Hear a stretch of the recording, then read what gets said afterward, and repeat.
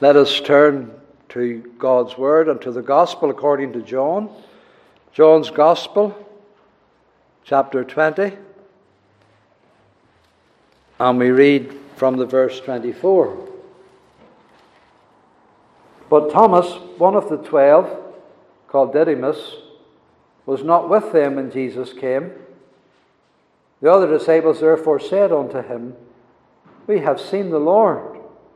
But he said unto them, Except I shall see in his hands the print of the nails, and put my finger into the print of the nails, and thrust my hand into his side, I will not believe. And after 8 days again his disciples were within, and Thomas with them. Then came Jesus, the doors being shut, and stood in the midst, and said, Peace be unto you. Then saith he to Thomas, Reach hither thy finger, and behold my hands, and reach hither thy hand, and thrust it into my side. And be not faithless, but believing. And Thomas answered and said unto him, My Lord and my God. Jesus saith unto him, Thomas, because thou hast seen me, thou hast believed. Blessed are they that have not seen, and yet have believed. Now, in this portion of Scripture, there are two things that I especially want to highlight. There is, first of all, there's a weak saint. That's Thomas. And there is a wonderful Saviour, and that's the Lord Jesus Christ. Both these things are brought out in this story, that the saint of God is weak, and that the Saviour of men is wonderful. That stands out. Now, first of all, then, the weak saint, Thomas. How did he manifest his weakness in the things of God? Well, it says there, first of all, in verse 24, though he was one of the 12, he wasn't with them when Jesus came. Whatever the reason for that may have been, and we could only speculate, but whatever that reason was, it's because of weakness. Some weakness in his life, some weakness in the situation. He was weak in attendance. He wasn't there. The other ones managed to be there. It was an important time. It was a time of calamity for the church, the little church. It was a time of whenever they were being bound together, they needed to be bound together, and yet somehow Thomas isn't here. Has he not sensed the urgency? Has he allowed something to creep in so that he's missing? There's some weakness. He's missing out. And I think John is relating there's a weakness here in Thomas. And that's brought out in what he says afterwards. There's something not right in his life. There's something just not perfect in his heart. So he's weak in attendance, we could say that. He's also weak in faith. Because while he wasn't there, the other disciples, that is the 10, they're coming to him during the week. And they say, We've seen the Lord. There's not one has come. It's not just Peter. It's not just John. But the disciples, there's a whole lot of them have come. Maybe they came together. Maybe one or two went at one time and another couple went at another time. But he's hearing this report from disciples, plural, many witnesses, that we saw the Lord. We saw him with our eyes. We're telling you the truth, Thomas. And he doesn't believe. It says there, I will not believe unless these conditions are met, unless I see the prints and put my hand into the side. I won't believe. So he's unbelieving. He's calling his brethren liars. He's provoking them. This isn't a very friendly thing to do. It's not a very kind thing to do, to doubt your brethren, especially when they're all agreeing in the matter. So he's a weak believer. He's not a very attractive believer at the moment. In the mouth of these 10 witnesses, he's still stubborn and provocative. And he is saying, except I shall see in his hands the print of the nails. That's one thing. And put my finger into the print of the nails. It's not even going to be enough to see them. I'm going to have to put my finger right into the print. And that gush in his side, I'm going to have to put my hand into his side. I'm not going to believe until I do that, until I see that, until I experience that.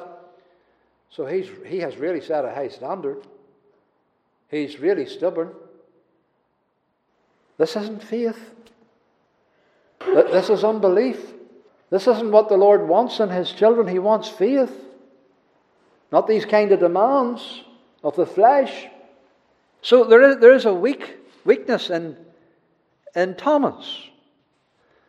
And brothers and sisters, we are no different. We are weak saints. All of us. Probably a lot weaker than Thomas. We have weak faith. We can be stubborn too. We can miss meetings as well. We can behave in a way that's not consistent too. We're no different. We're all the same. And if we don't miss meetings, we maybe miss our prayer times, we maybe miss our Bible readings. And when we don't, they're maybe done half-heartedly or rushed, gone through just to keep our conscience right, but really no heart in the business. Look, this is the kind of believers we are very often, isn't it? We're weak. We're given to infirmities of the flesh. Just like Thomas. We're negligent. And so we come short. So I want to see ourselves in Thomas, not just to be hypercritical of him and to make a big thing of him personally, but just, it's in the Bible to just remind us we're just all like Thomas. Doubting Thomases. Inconsistent Thomases. Stubborn Thomases. Thomases that our brethren would get impatient with. So there's this weak saint. But then there is this wonderful Saviour. We are poor, but he is patient. See, this is what this is about, isn't it? It's not just so much about Thomas. It's about how the wonderful Saviour deals with him, this weak believer. What does the Lord do? How he treats him. How he treats him is how he will treat all the weak saints, and us included. What way is the Lord going to treat us? If we miss the meetings, if we are negligent, if we are cold in heart, is he going to excommunicate us? Is he going to cast us off and have done with us? Never meet with us anymore? Will he be finished with us because we're weak and feeble and faint? Because we come short? Will the Lord pay us back in kind the way we pay him? Well, this story tells us. What does the Lord do? The Lord doesn't pay him back. The next week, Thomas is at the meeting, and the Lord comes. The Lord comes to the meeting. He could have missed the meeting. He could have said, that church is poor. It has the like of Thomas in it. I'm going to leave them for a week or two and let them feel what it's like. But the Lord's not like that. The Lord stood in the midst. And not only did he stand in the midst, he came for Thomas. He says to them all, peace be still. And then he immediately talks to Thomas. Not to Peter, not to John, not to the 10 faithful ones. But he says, Thomas, reach hither thy finger and behold my hands. Reach hither thy hand and thrust it into my side. And be not faithless, but believing. So here's kindness. Here's patience. Here's gentleness and compassion. This shows us, first of all, that Christ knows our infirmities. Do you see the way the Lord talked to Thomas? As if to say, Thomas, I heard you. I know what you said, Thomas. I know the high demands that you set. Now, how did the Lord know this? Because the Lord knows all his sheep, even the weak ones. He watches over the weak ones. He hears the weak ones too. He hears the stubborn ones. He hears the half backslidden ones. I know what you said, Thomas. And so the Lord is telling him, I know what you said.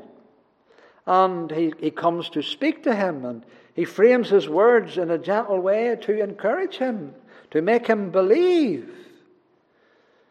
So the Lord is showing us here that he knows us in our infirmities. And he's merciful to us in our infirmities. Because he offers what Thomas demanded. Reach hither. Put in your finger. Put your hand in my side, Thomas. Only believe. Just don't be faithless anymore. Just believe. You see here the Lord is merciful. This is great love and patience for the wayward sheep. And it also teaches us, brethren and sisters, that we mustn't be too hard on Christians if we don't think that they're as perfect as they ought to be. Or even if we proudly think as perfect as we are, and I hope we don't think like that. But we ought not to be hard on Christians, on their inconsistencies, on their infirmities, on their imperfections. We ought not to write them off. Maybe the 10 did. Oh, the Lord will not have any more to do with him. He's a stubborn guy. That's typical Thomas. Oh, let's go off on our own here. No, they might have got impatient with him, but not the Lord. Thomas, Thomas, Thomas. Reach hither. Don't be faithless anymore. He doesn't write him off. He wins him. He encourages him. He draws him out. He draws the better out of him. And that's what we should be. We shouldn't be hard and critical, and we should rather be encouraging and want to see the lame sheep walk again, to see the dull, doubting believer helped and stronger again. So we should be kind and merciful and patient and compassionate the way the Lord Jesus Christ was. So Christians who don't see all the sound teaching the way we do, or there are some Christians have strange and funny notions, we don't write them off because of that. There are all kinds of saints. We mustn't be too hard. And the amazing thing is, the Lord is so patient and gentle with Thomas. And what is more, his gentle dealings with Thomas make Thomas great. Because he gives one of the greatest confessions in the Bible. This weak saint. This saint who was missing meetings. This saint who was stubborn and provocative to his brethren, who was unbelieving. The Lord so gently dealt with him that he come to say, "My Lord and my God." He's brought to make this great confession. Now, I don't think Thomas had to use his hands and his fingers anymore. The Lord, he made himself available for him to do that, but Thomas didn't do that. He had heard enough.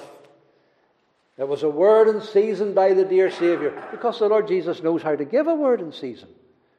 And we as Christians, and I as a preacher, you have to pray for me that I will be able to do that in the preaching, that I know how to give a word in season. We don't always get it right, but Jesus always gets it right.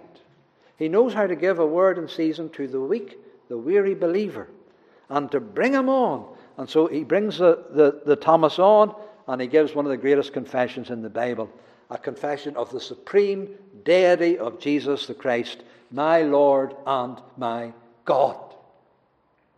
And the Jehovah's Witnesses don't like that. They don't like this confession of Thomas. They water it down. But the Lord drew it out of this weak saint. So the Lord knows how to do that. The gentle Saviour, He's able to build us up. And we should endeavour to build one another up and not knock the weak believer down even further, but to encourage and to build one another up in the things of God. And what I'm saying is, brothers and sisters, we are this weak saint. And the Lord invites us to the table. And He comes to us with the same gentleness, the same patience, the same kindness to build us up, to strengthen us in our faith, to edify us around the table with His body and with His blood, so that we will be led to make this confession too, that Thou, Lord Jesus, art my Lord and my God. So let us confess this in His presence. And let us go away from this table strengthened by the grace of our Lord Jesus Christ. What does the Bible say? Be strong in the grace that is in our Lord Jesus Christ. So may His grace strengthen us through this feast tonight. And to Him we shall give all the glory and all the praise.